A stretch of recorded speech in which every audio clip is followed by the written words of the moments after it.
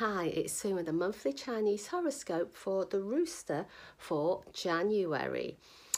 Some people will agree with you, some people won't agree with you. When you encounter any sort of disagreements this month, choose to see it as an opportunity to expand your horizons and learn more. Maybe you're learning about other people's opinions. Maybe you're learning about other ways of looking at things. You can still hold on tight to your views and your opinions, and don't be afraid to share them, but be open to other points of view. So have a great month ahead and a great start to the year. If you're enjoying our horoscopes, consider subscribing and sharing with your friends. Thank you for tuning in to Feng Shui Foon. Hi, it's Foon with the monthly Chinese horoscope for January for the sign of the dog.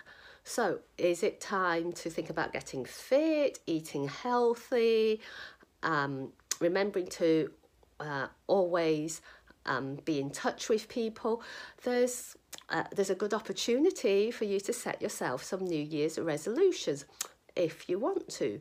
Rather than make them something that you have to do or you must do, why not make them something that you want to do? So think about what you truly want to do for this month and for this year and make it a plan.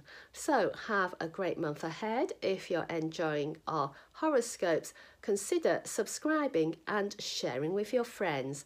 Thank you for tuning in to Feng Shui Foon.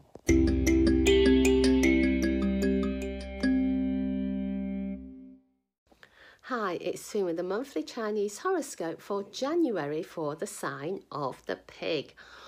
So, what can you do to make January a lucky year? There's lots of things you can do to make January a lucky month, to start a lucky year.